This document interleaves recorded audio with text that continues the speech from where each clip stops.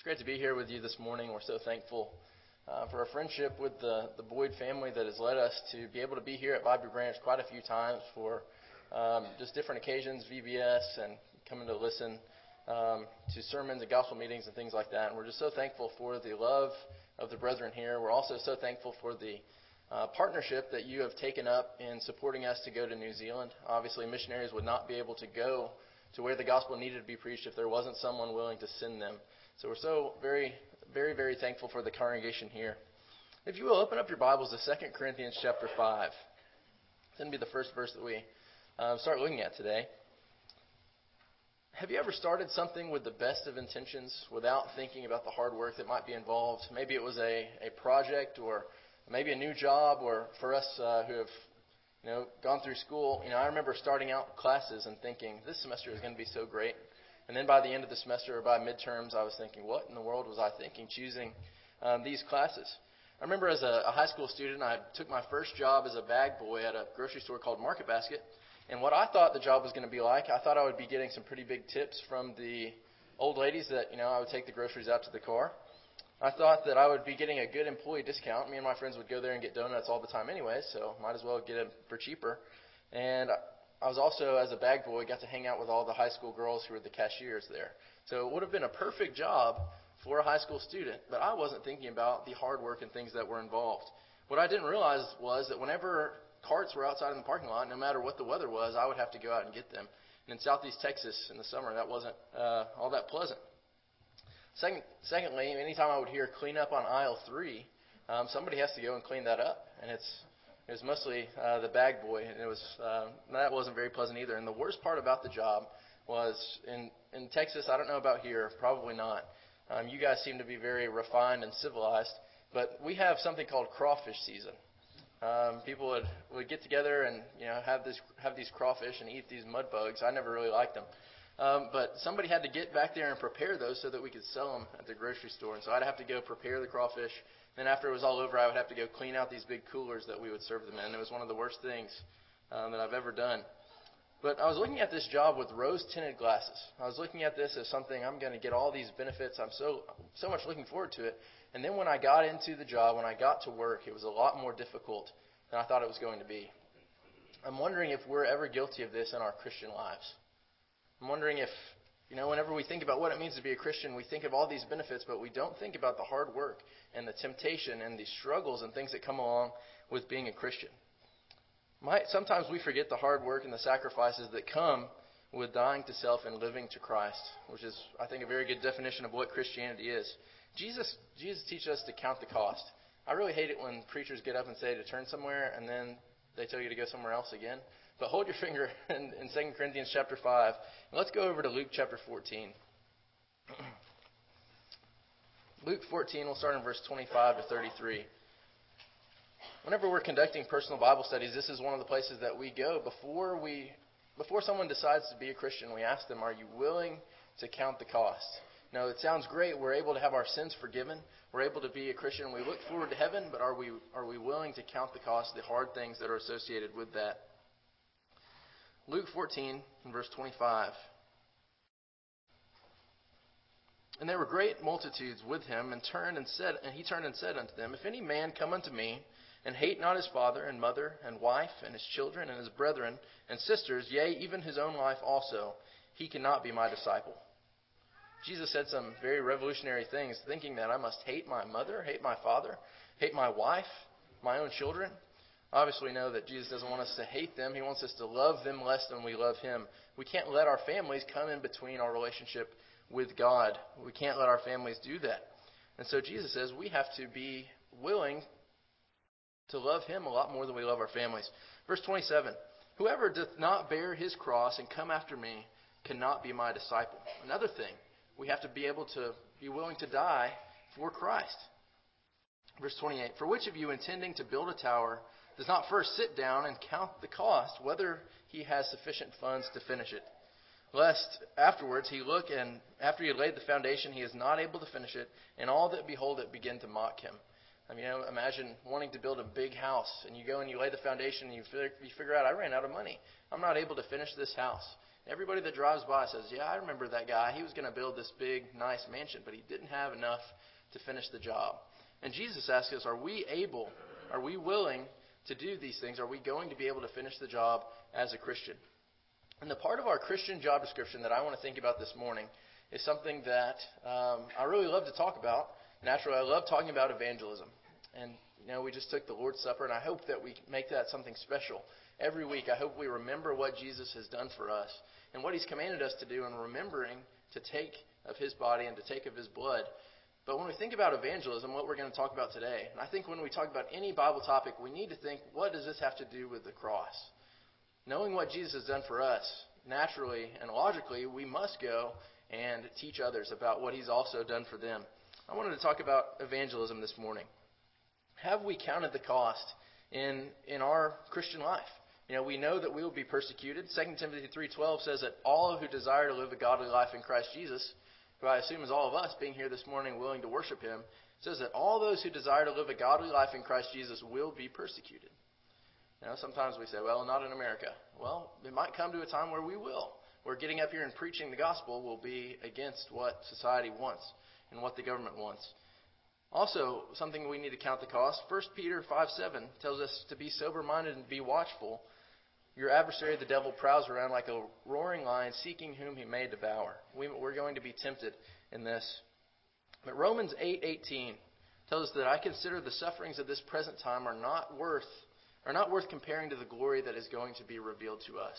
So thinking about that job that I had at Market Basket, working as a bag boy, I wasn't ready for the hard work that was involved. But Jesus says that the hard work that's involved in Christianity is going to lead to something that is worth so much more, we won't even remember what the trials and the temptations of this life were. But thinking about evangelism, thankful for the man that read the scripture reading this morning. We'll go back to 2 Corinthians chapter 5 now. 2 Corinthians chapter 5, we'll start in verse 17. Now this passage was originally written, obviously, by Paul to the Corinthian brethren, and he was thinking, I'm sure in his mind, about he and the other apostles who had a special sending out from Christ to go and teach the message to the world. Paul specifically thinking about going out and speaking to the Gentiles that Jesus had especially commissioned him to do. But I think we can learn a lot about evangelism from this passage. 2 Corinthians chapter 5, and we'll start in verse 17. Therefore, if anyone is in Christ, he is a new creature. All things are passed away. Behold, all things are new. I guess the first question we asked this morning, are we in Christ? Individually, am I in Christ? Have I been clothed in Christ? Galatians 3:27 tells us that we've been baptized into Christ, and that's what helps us, that's what allows us to put on Christ. So first off, if we've been clothed with Christ, if we are in Christ, we are a new creation. I hope that's something true of our lives. Verse 18, all things are of God, who has reconciled us to Himself by Jesus Christ, and has given to us the ministry of reconciliation. Now, we probably don't use that word reconciliation very often, but what it is to bring two parties who are at war with one another or who were against one another and bring them into a peaceful friendship, bring them into a relationship, bring them back where they're not at war anymore. When we look at verse 16, this is exactly what Jesus has done for us. Verse 18. This is exactly what Jesus has done for us. God sent Jesus so that our relationship with God could be reconciled. The sin that separated us from God, Isaiah 59:1 and 2, has been reconciled. It's been dealt with through Christ, through the blood of the cross, and we've been brought back together with God. But what does He say after that? That's not where we stop. A lot of times as Christians, when we preach, that is where we stop. We're so thankful for Jesus, but logically the next step, looking at verse 18, He's reconciled us to Himself by Jesus Christ and has given to us the ministry of reconciliation. Verse 19, God was in Christ reconciling the world unto Himself, not imputing their trespass against them, and He hath committed to us the word of reconciliation. So there is a word, there is something that has been taught that is supposed to bring mankind back to God. And it's supposed to, as we've seen as an example, Jesus Christ bringing us to God. We've been given that responsibility. We've been given that message of reconciliation. We've been given that word of reconciliation. We have the responsibility now that we've been reconciled to go and to teach the world what it means for them to have a right relationship with Christ. So we continue. Verse 20, I think, is where it gets very serious and where it really starts making sense. Now then, we are ambassadors for Christ. As though God did beseech you by us, we pray you in Christ's stead, be ye reconciled to God. I can't imagine this, but in other translations, instead of the word beseech, we go and we see maybe from the English Standard, from the New King James, that it says that Christ speaks to the world on our behalf. He speaks to the world through us. It says we are ambassadors for Christ. And I'm thinking, am I living in a way, am I speaking and saying things and doing things in a way that Jesus is speaking to the world through my actions, through the things that I do and say? And I really hope that that's the case. It says we are ambassadors for Christ. We have the opportunity to speak from Christ to the world and tell them what Jesus wants them to know and how they can be saved. And so looking at this, I think that's something that we need to focus on a lot more. How can we be better reconcilers? We need to be the best reconcilers we can be. That's what God wants us to do. We need to be good ambassadors for Christ. We need to live as if Jesus was speaking through us. And I think we see a very, very good example of this in the book of Acts and in chapter 17. Let's go to Acts 17 and look at the example of Paul in Athens. This is where we're going to spend the majority of our time this morning. Acts 17.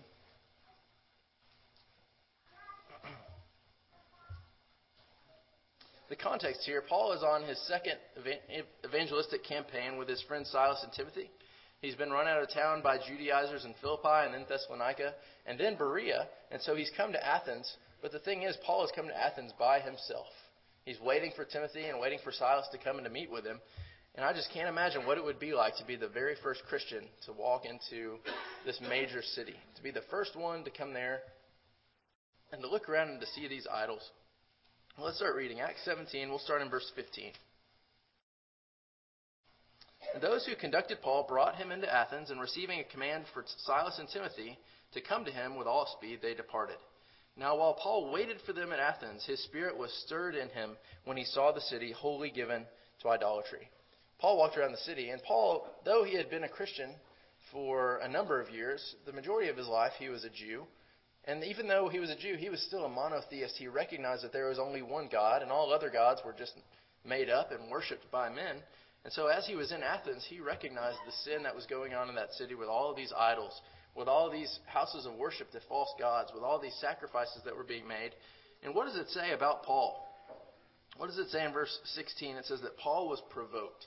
I think the first point, I learned this at Freed Hardeman, that if you want to have the audience remember the points that you're going to make them all start with the same letter. And so the first point is that Paul was provoked. If we want to be better reconcilers, the first thing we need to do is to be provoked by the sin that we see around us. There was a Roman historian named Petronius, and he said about Athens that it was much easier to find a god in Athens than it was to find a man. If you needed to go find Apollos and make a sacrifice to him, it'd be pretty easy to do that. If you needed to go find Zeus or Hera and make a sacrifice to them, it would do that. It would be very easy to do that, but if you needed to go find a guy down the street, it might be difficult to. Petronius said that about Athens, and Paul was very, very provoked by the things that he saw around him. Now, obviously, in our world, the same is very, very true. I hope that we are provoked also. All you have to do is turn on the TV or get on the internet and see that we live in a very dark and filthy world. And as Christians, we need to recognize that. As saints, people who are holy, we should have separated ourselves from those kind of things. Now, I know our kids are exposed to bad language and to other bad examples at school. Just as a substitute for a while of sixth grade, I was amazed at the things that I was hearing in these sixth grade classrooms. But what Jesus said to Paul in Acts 26:18, I think, is very clear. Jesus is commissioning Paul, and Paul is recounting this to the Jews. And Paul says that Jesus told, this is what I was commissioned to do, to open their eyes, speaking of the Gentiles, so that they may turn from darkness to light, from the power of Satan to the power of God, that they may receive the forgiveness of sins and a place among those who are sanctified. Paul recognized that we live in a very, very dark world and that Satan does have power. And the only way to defeat that temptation, the only way to defeat the power of Satan is through the power of Jesus Christ. And that's what Paul decided to do. And this is the reason why.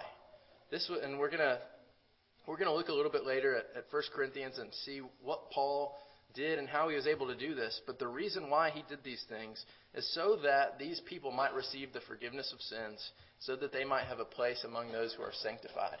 Now, hopefully as a church, we don't look at ourselves and say, well, we are just so much better than those sinners that aren't here. I drove to church this morning and I saw people going ready to go to the lake.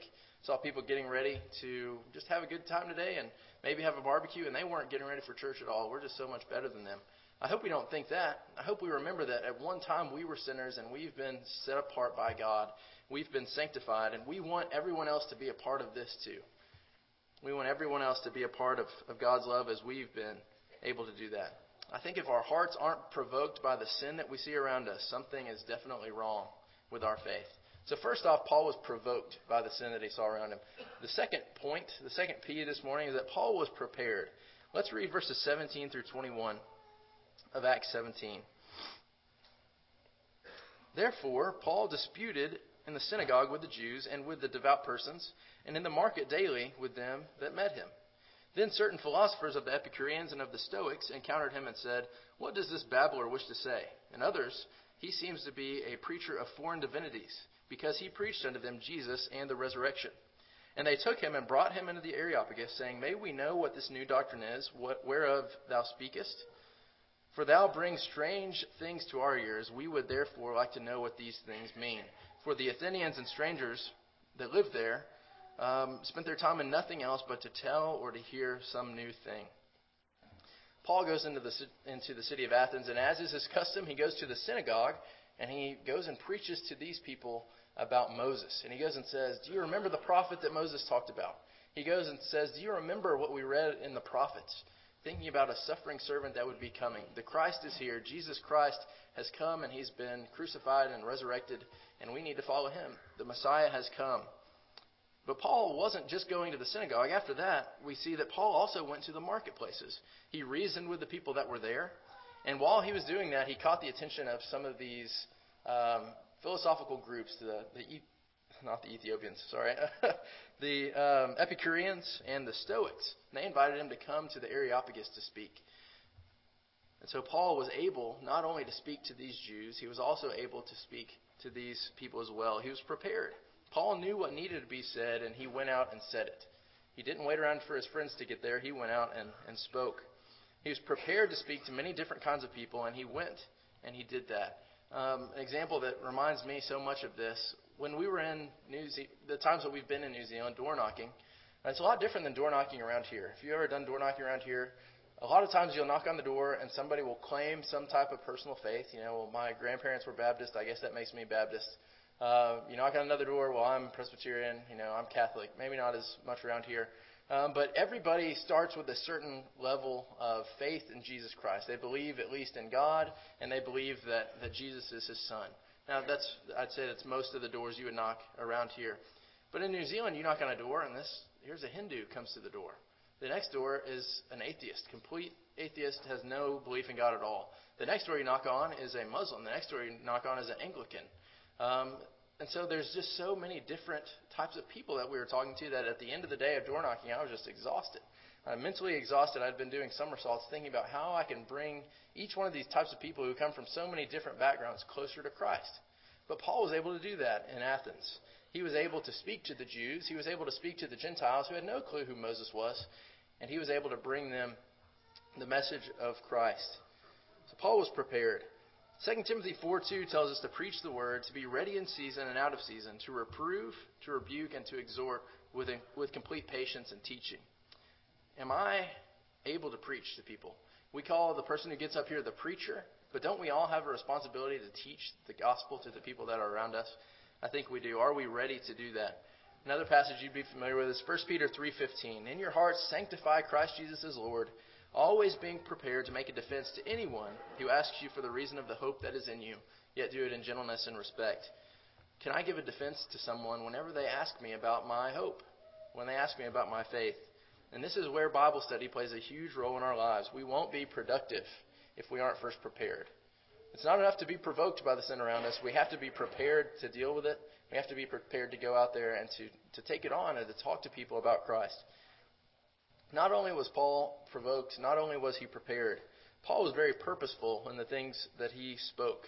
And we're going to read this passage 22 through 31. This is Paul's lesson. This is the message that he got to speak at the Areopagus. Now remember, these are people that don't know about the law of Moses. These are people that don't know much about Abraham. These are people that don't know hardly anything about the expected Messiah. These are Gentiles, these are pagans, and so Paul speaks to them in a way that they would be receptive. Verse 22. Paul stood in the midst of Mars Hill and said, "You men of Athens, I perceive that in all things you are very religious," or very superstitious. "For as I passed by and beheld your devotions, I found an altar with this inscription, 'To the unknown God.' Therefore, the one you ignorantly worship, him I declare unto you. God, who made the world and all things within it, seeing that he is Lord of heaven and earth, dwelleth not in temples made of human hands. Neither is he worshipped by man's hands, as though he needed anything, seeing that he giveth to all life and breath and all things, and hath made of one blood all nations of men to dwell on the face of the earth, and he has determined the times before they were appointed and the boundaries of their habitation." Verse 27 is probably the place where Paul stopped and said, this is where it applies to us. This is what we need to do. "So that they might seek the Lord, so that they might grope and feel toward him, and find him, because he is not far from every one of us. For in him we live, and we move, and we have our being, as certain also of your own poets have said, for we are also his offspring. For as much then as we are the offspring of God, we ought not to think that the Godhead is like unto gold or silver or stone, graven by art and man's device. In the times of ignorance God formerly overlooked or winked at, but now commands all men everywhere to repent, because he has appointed a day in which he will judge the world in righteousness by the man whom he hath ordained, the one he has given assurance to all men by resurrecting him from the dead." At this point, Paul, I'm not sure if that's where he wanted to stop, but that's where he was cut off by his audience. But let's look a little bit closer at what Paul has just done. Paul doesn't say, "Do you remember the Messiah that we know from the Old Testament? Do you remember what Moses said about that great prophet that would be coming?" These people had no idea about that. Paul was very purposeful in speaking to these Athenians, these Areopagites, in a way that they would understand. He starts off with a physical illustration. We saw this idol as we were walking through of this altar to the unknown God. Now, this God that you want to worship, you want to make sure that you don't miss any of these gods. This is the God that I want to proclaim to you, this one that you do not know. And so using something that they know from their everyday life, walking past it. And this wasn't something only in Athens. There's historical evidence that these altars to the unknown God were quite a popular thing to have in different cities. Paul takes this and says, there is an unknown God, and I'm going to tell you about him. Look what else he did. Paul took Greek poetry. I think it's really interesting. You go and read some of Paul's other lessons, some of Paul's other sermons, and he's quoting the whole time from the Old Testament. This, from the Old Testament, what we're reading, that was fulfilled in Christ. But what he does here says, some of your own poets even have some truthful messages in what they have spoken. Athanasius is one of those. And what he says, let's see, verse 27.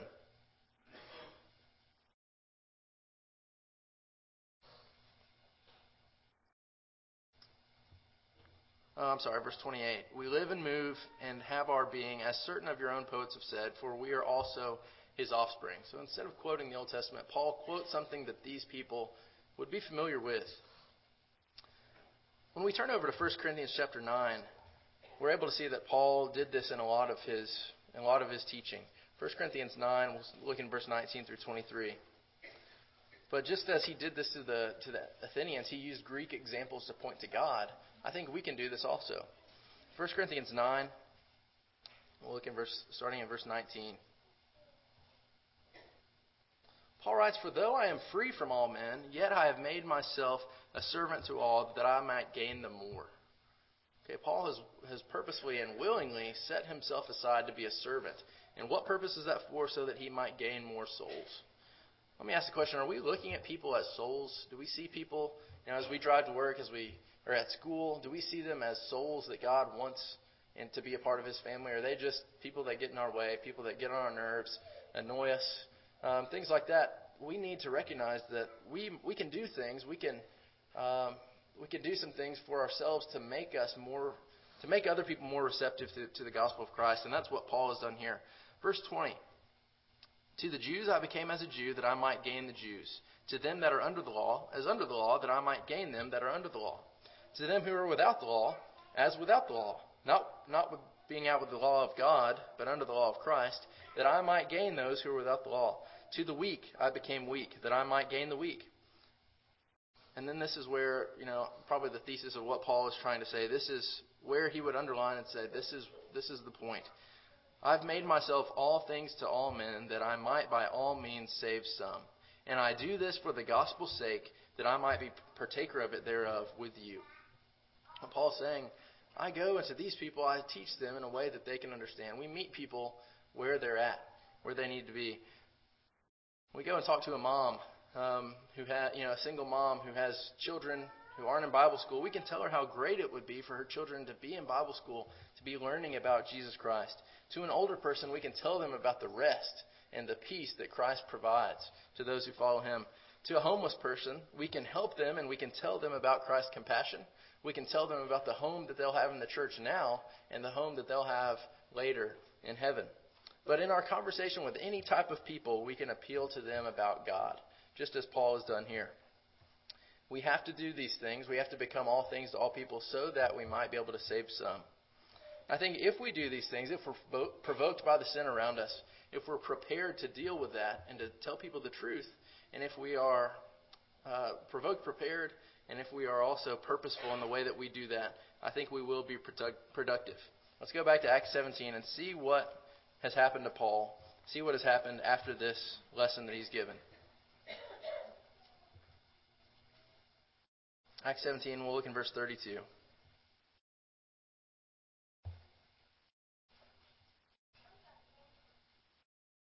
When they heard of the resurrection of the dead, some mocked, and others said, we will hear you again of this matter. So Paul departed from among them.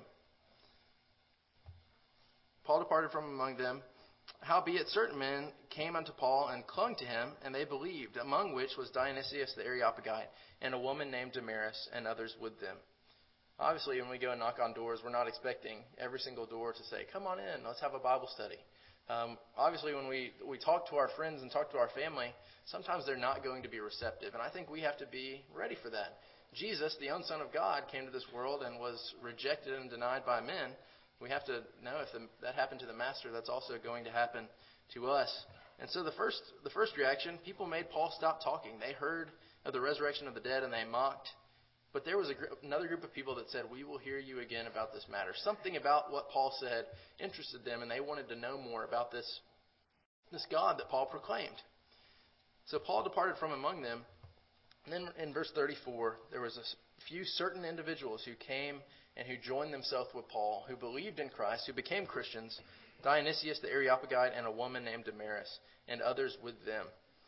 In our first campaign that we went and did in Porterua, where Aaron and I will be going at the end of August, we went and we knocked doors. We took a big group from Freed Hardeman and we tried to knock a door or put some material in every single house in the city. And it's about the size of Jackson, Tennessee, the population of the city. So we had a big job. And of doing all that, all these houses, we came up with about 25 Bible studies.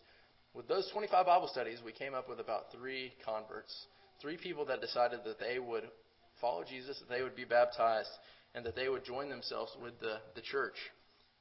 And so for all that work that we had done, it was worth it for those 2 souls, for Yanni and for June. These people that we're going to be going and worshiping with as our brothers and sisters in Christ as we get there. I've got another story. My dad grew up in Florida, grew up in Orlando. And his father was an alcoholic. His mother was also. And his dad died whenever he was 13. And then his mom kind of drank herself to death after that. And a woman down the street saw a situation with a young boy and his sister and said, I'm able to help them. I can do something about this. And so she brought them with her to live with her. And she took them to church. She took them and sent them to a Church of Christ children's home. And because of this woman who saw a situation and because of what she did, my dad was able to go to Freed Hardeman. My dad was able to become a preacher. And because of what she did, I was able to learn the gospel that she taught my dad. I was able to learn it from him.